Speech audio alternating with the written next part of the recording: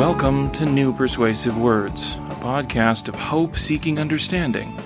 You're invited to listen in to an ongoing conversation about theology, culture, and politics between your co-hosts, Scott Jones and Bill Bohr. Regardless of topic, Bill and Scott offer intelligent insights and critiques, sometimes funny, occasionally contentious, but always remaining friends. Now, here are Scott and Bill. Welcome back to the show. This is episode 249, and I'm Scott Jones. And I'm Bill Bohr. So this is the eve of 250. It is. It's the prelude. It's the prelude. It is indeed the prelude. And so we decided we are going to announce, right, who's with us for 250. I believe we did. All right. So it would be Matt Milner. Dr. Matt Milner. Dr. Matt Milner will be here with us. Our 250th, and we don't know yet when, but we will announce it. We will announce it. I predict it will be before the government shutdown ends. I feel good about that. By the way, before I came in here, I was out securing the perimeter in case we have to have the State of the Union in here. It's possible. Yeah. It's possible. By the way, did you see that they were trying to get enough votes to basically block Trump's overturning of sanctions, the release of sanctions? And you know who voted with the people that want to keep the sanctions rolled away? Who? Mitt Romney. Really? Mitt Romney. So there we go. The moral anchor of the Senate. The guys. This is where everybody extols the virtues of like Jeff Flake or who was the guy from Tennessee that didn't run? Bob Corker. But they vote the same way. They enable. Yeah. So, like, you can make every principled stand you want. And again, maybe you could argue that, well, that they thought that some of these, they're forwarding an agenda that they by and large believe in. And, some of these sacrifices. Okay. But when you say that this president is so deviating from the norms, right? And then yet you go along with him on everything and enable virtually everything. Right.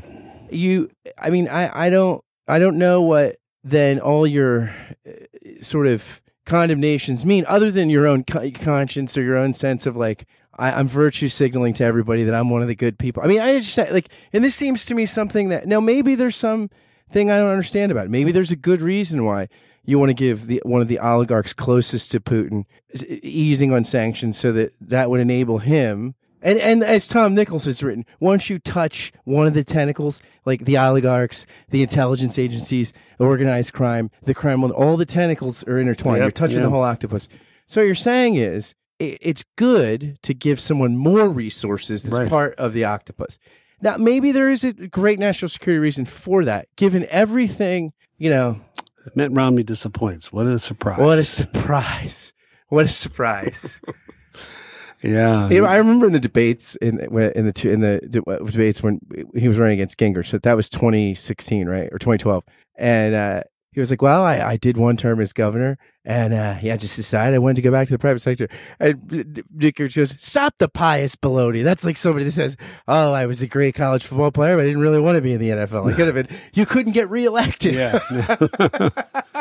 No, that's true. That's true. The pious baloney. I love it. Yeah, very, very nice. Newt does have his moments.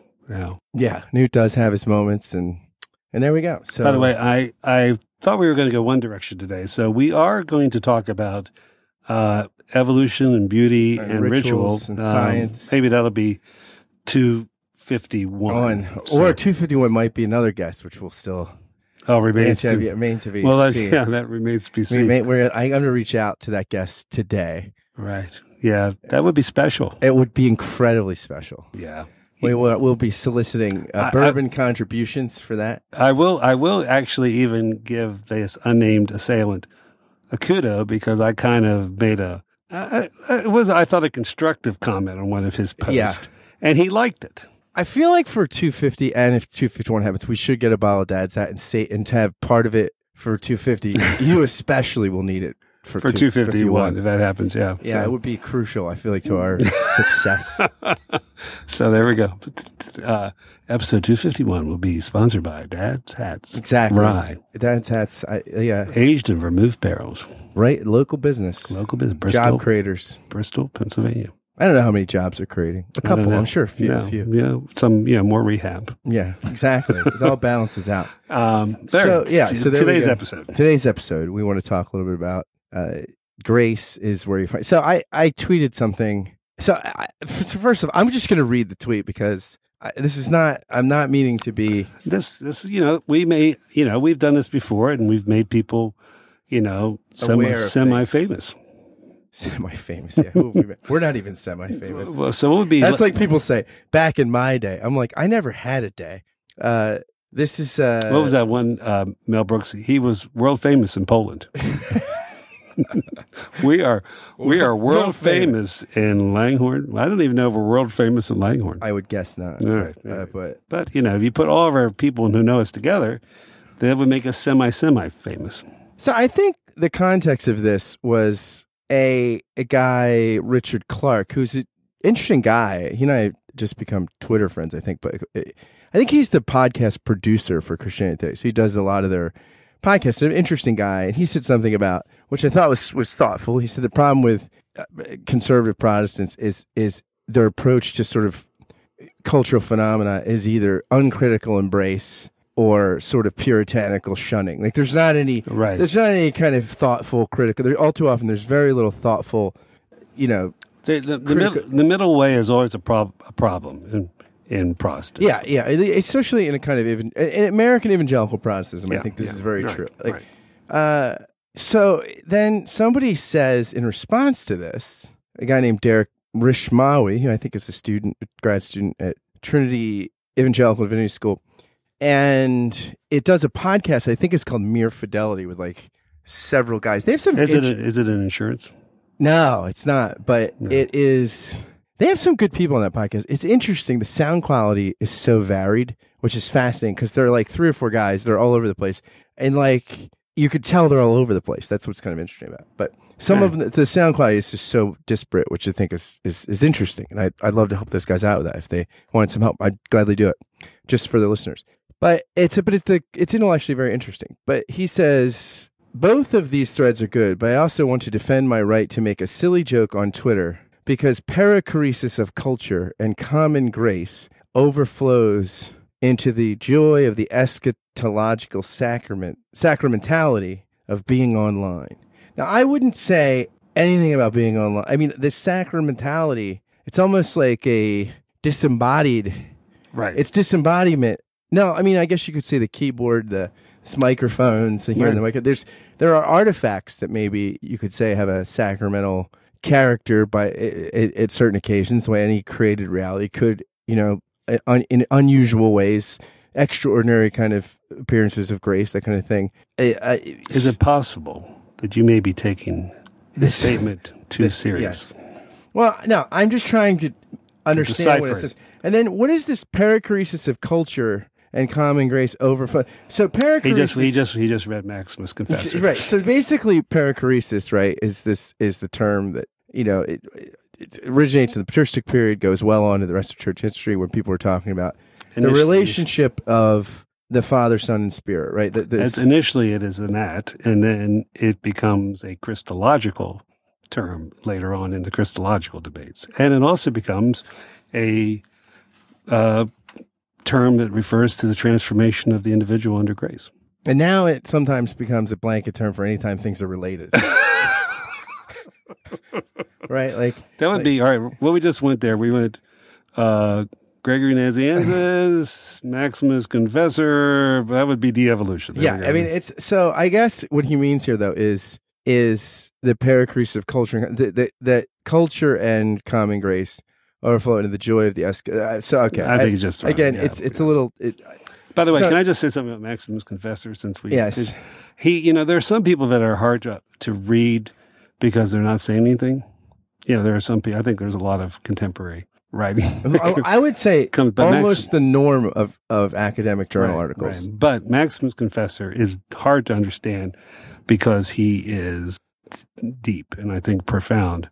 Someone said about Thomas Aquinas, the only time he's hard to understand is when he's talking about something difficult. But I think Maximus Confessor, I think sometimes is, there's a distance because of his profoundness and, also his language, his philosophical language. But he's worth he's worth wrestling with. Absolutely. All right, this part of the broadcast has been brought to you by Maximus Confessor.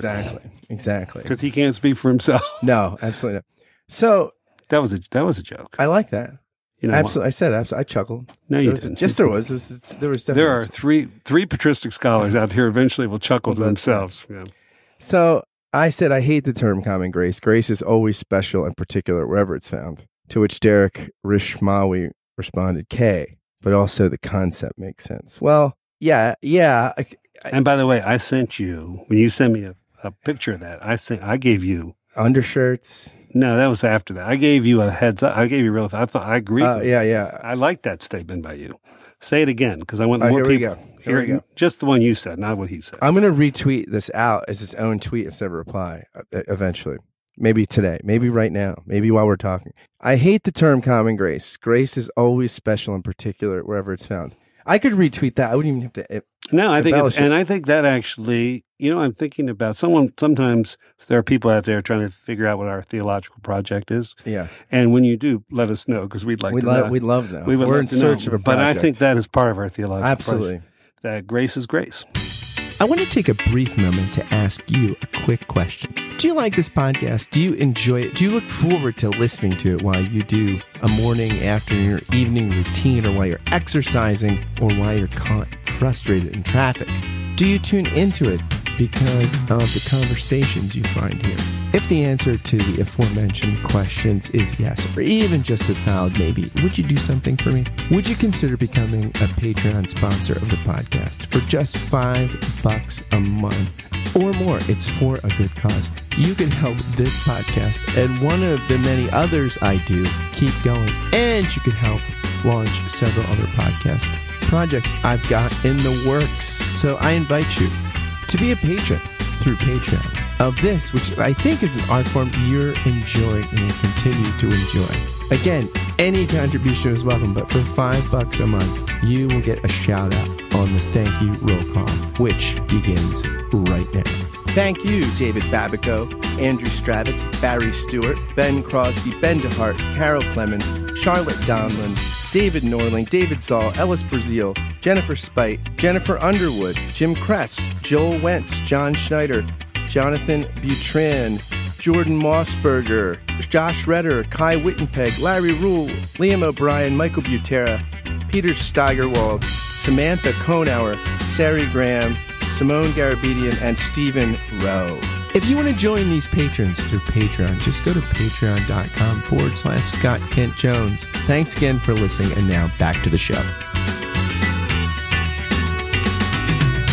Yeah, and so then Derek Rishway responds K, but also the concept makes sense. Yeah, I think, but here's the thing. I think that the concept, when you use the term common grace, so changes the concept, because what it says is it. And we should define it for folks. So not be specialists. So what people often say that you'll hear Reformed people, disciples of the tradition of John Calvin, often say, rightfully, total depravity does not mean we're as bad as we could be. It means that there's no part of the human condition that's not touched by the tragic reality of sin. So which is a good definition of total depravity. Yeah, right. It just means that even we repent of our virtues as well as our vices, because they're tainted. Right. It doesn't mean everything is Mad Max Beyond Thunderdome, which had Tina Turner in it, which I liked. So then outside of the church and outside of Israel or the church, you look at the Bible as a whole, there's always people that seem to be people of spiritual enlightenment that God is clearly using instrumentally. Melchizedek. Jethro, the Rechabites may have not been Jewish. Yeah. So the reason these are obscure figures that are very important theologically, right? Because they're Job. Yeah, it's something from the beginning of the earliest parts of the tradition that these people pop up, right. And one way to look at that, one way to frame, what does Augustine say? There are about the church. There are wolves within and sheep outside. Like so. Yeah.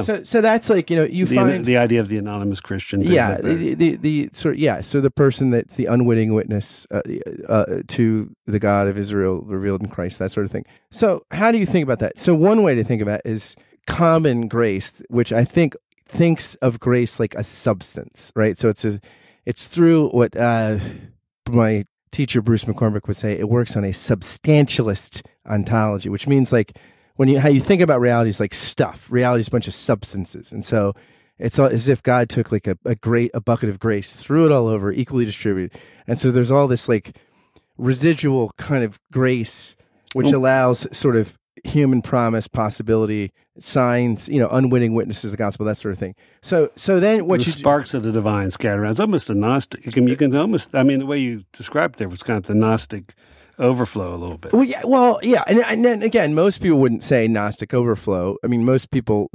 especially you find this term common grace used frequently in the Dutch Reformed tradition, like the Dutch Calvinist tradition. Right. You find it a lot more. And people that are self-styled in that tradition, generally more on the evangelical side, they're not exclusively, and see themselves as Kuyperites and that sort of thing. You hear them use this term a lot. My problem is it leads to a kind of idea that, okay, there's this sort of bucket of substance grace, or there's like an auto setting, like I always think there's two settings in movie theaters, like Arctic tundra and Sahara desert, right? So like about March, they switch it, like, but as if there's like one default setting in the world and one in the church. And so you start like systematizing the way that common grace is out there, which I think is a problem, because I think every time you sent me that quote today, right? The Halik said, the only gift God has to give. No, it's from Dodgy Sound. Or from Dodgy Sound, right? Okay. The only gift God has to give is God's self. Is himself, is God's self. So that every time that grace or revelation, also this is divvied up into general and special revelation very often. And then again, it's the same thing. There's a general amount of revelation out there, like, and then it winds up these things. It's almost like what Aquinas does in the 5 ways. Like, well, anybody with just some ingenuity can see from a blade of grass that, there's contingency and all this stuff. So I tend to think that it leads to an over-systematizing and departicularizing of grace in the places where inside the church and outside the church, right? So the way God gives the gift of himself is special, particular in each instance, right? And even in our lives, moment by moment. And so I think that what I don't like about the term is that, what you're saying, grace is grace. It's Well, I think sometimes it's a mistaken attempt to try to defend a kind of an exclusivity of the revelation of Christ. I mean, there's sometimes there's a sense where, okay, yes, God so loved the world, but he really, really loved Israel. And there's sometimes, and then the church, who sometimes people will treat that as a replacement of Israel or a continuation, or don't even think about that relationship. But it creates, or it's the cheerleaders to say Netanyahu, go all the way to Egypt. But anyway, so there's a sense where I think it is a doctrine we've created in order to maybe fence in something that doesn't need to be fenced in. Right. I think that phenomenologically, you absolutely encounter signs of God's love and revelation all over the place. And my teacher, Jeff Stout from Princeton University, one time he said, if you don't need a theory, you don't have one. Right. I mean, he was schooled in American pragmatism, the best of that tradition. And that, I'm in sympathy with that view. Like, I think that certain things you don't need, like, it's interesting because in his book, Ethics After Babel, he says, we can't, he's critiquing this view that sort of, he talks about how C.S. Lewis kind of thinks you need natural law to have anything like ethics or anything like that. Stanley Hauerwas thinks you have to reject it to have real ethics, because there's only Christian ethics or Buddhist ethics or feminist ethics. And Stout says, well, no, neither of these positions are right, because if Buddhists and a Buddhist and a Christian feminist are arguing about ethics, they know they're not arguing about plumbing. So there's already, or things like translation are possible. Stout says, we just can't always come up with a theory to explain why these translations are possible. That doesn't mean that the reality is not real. And so sometimes I think when we actually bring a theory to a phenomenon, it actually obfuscates more than it makes clear. Right.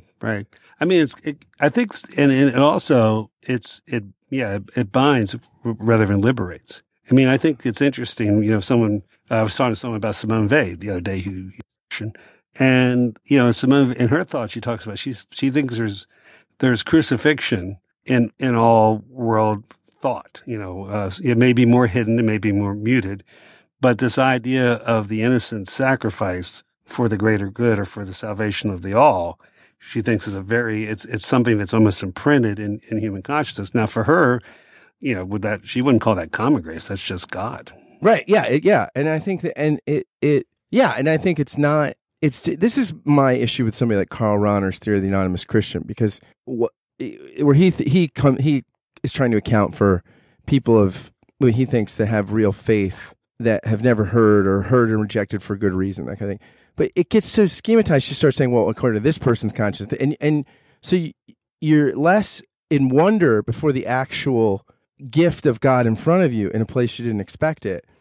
And you're more like, okay, well, how do I schematize this? Where do I put it? Is it licit? Is it illicit? And so this is, I mean, Karl Barth, when he works on these issues in Church Dogmatics 4.3, it's great because he doesn't really have a system of it. He kind of states the reality and talks about it, but he doesn't really he doesn't even tell you if he's talking about religions or not, although certainly they fall under this thing, because he doesn't want to over schematize it. Because if you're seeing real revelation in front of you, a revelation of the triune God, but that person's life doesn't appear as the triune God, but if it's God, you can't master it. Right. And so anything that's over schematized to account for it, I think generally leads to our tendency to master it and miss the moment. And that's why it's appropriate to call, you know, the mystery of beauty, the mystery of love. Yeah. And to see divinity there. Yeah. And revelation of divinity. And also, I mean, there's a sense where that to be touched by beauty, to be touched by love is a grace-filled moment. Yeah. And I think so. There's a sense where, you know, it's funny.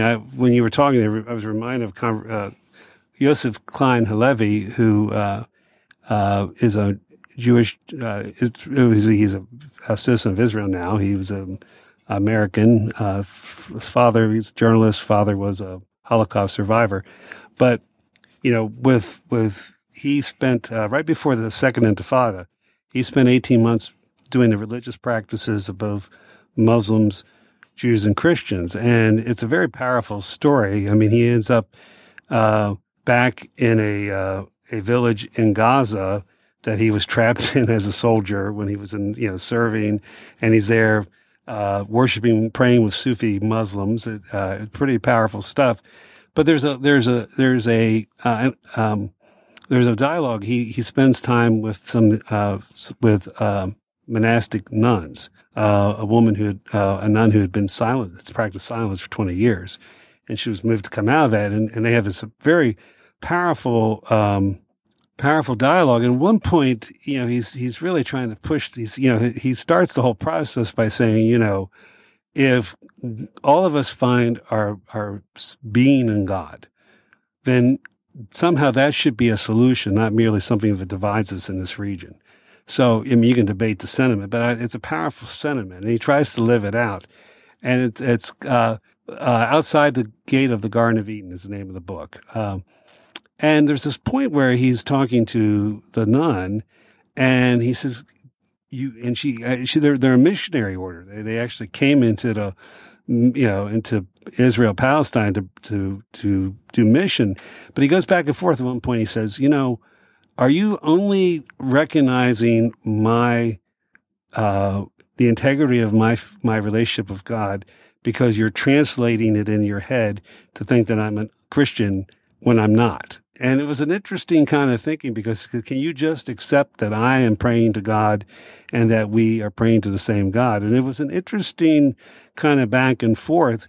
And I think there's a way, you know, he certainly was coming at from one point, but I think there is a way that if God is God, if all truth is God's truth, if grace is grace, then we don't immediately have to kind of, with someone like a devout Jew, or for that matter, a devout Muslim, we don't have to immediately somehow see the hidden Christ in what they're doing, because, you know, the hidden Christ is it's all one. And so I'm not saying that compromises the distinctiveness of Christ, but I think trying to divide common grace and special grace, and, you know, I think you're trying to speak about things that we don't have we don't have a pay grade. It's not in our pay grade to figure all this stuff out. I mean, I think that like inevitably you are seeing it through those lenses, right? Like because you can't those are my lenses. Yeah, right. So, but I think that you don't need to, after seeing it,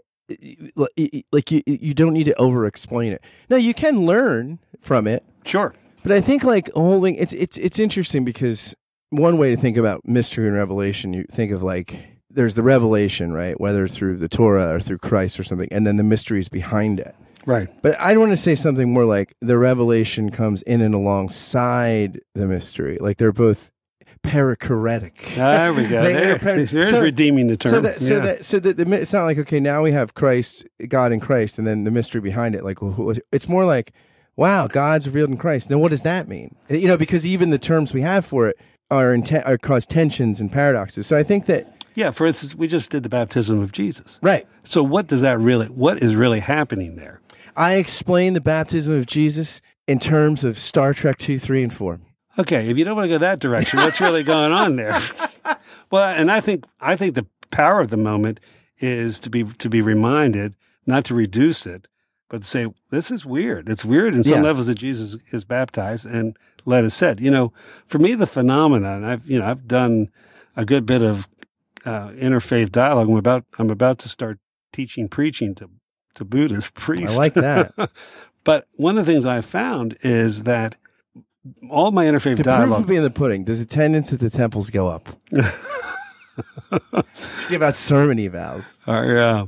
But I think my own experience has been I come away with a greater appreciation for different traditions, a more openness, and a firmer grounding in my own creedal Christianity. I mean, it's funny.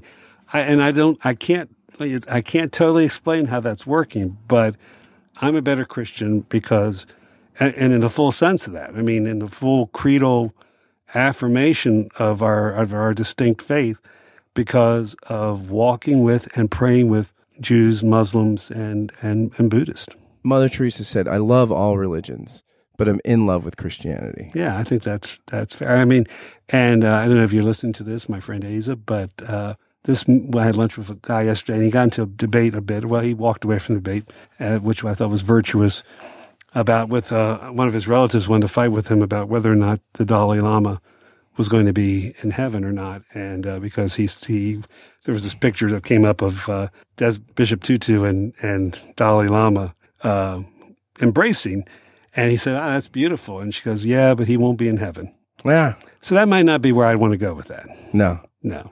Grace is grace. Grace is grace. Hey listeners, thanks for joining us for today's episode of New Persuasive Words. Hope you enjoyed Scott and Bill's conversation and will join us back here next time. Until then, thanks for listening and God bless.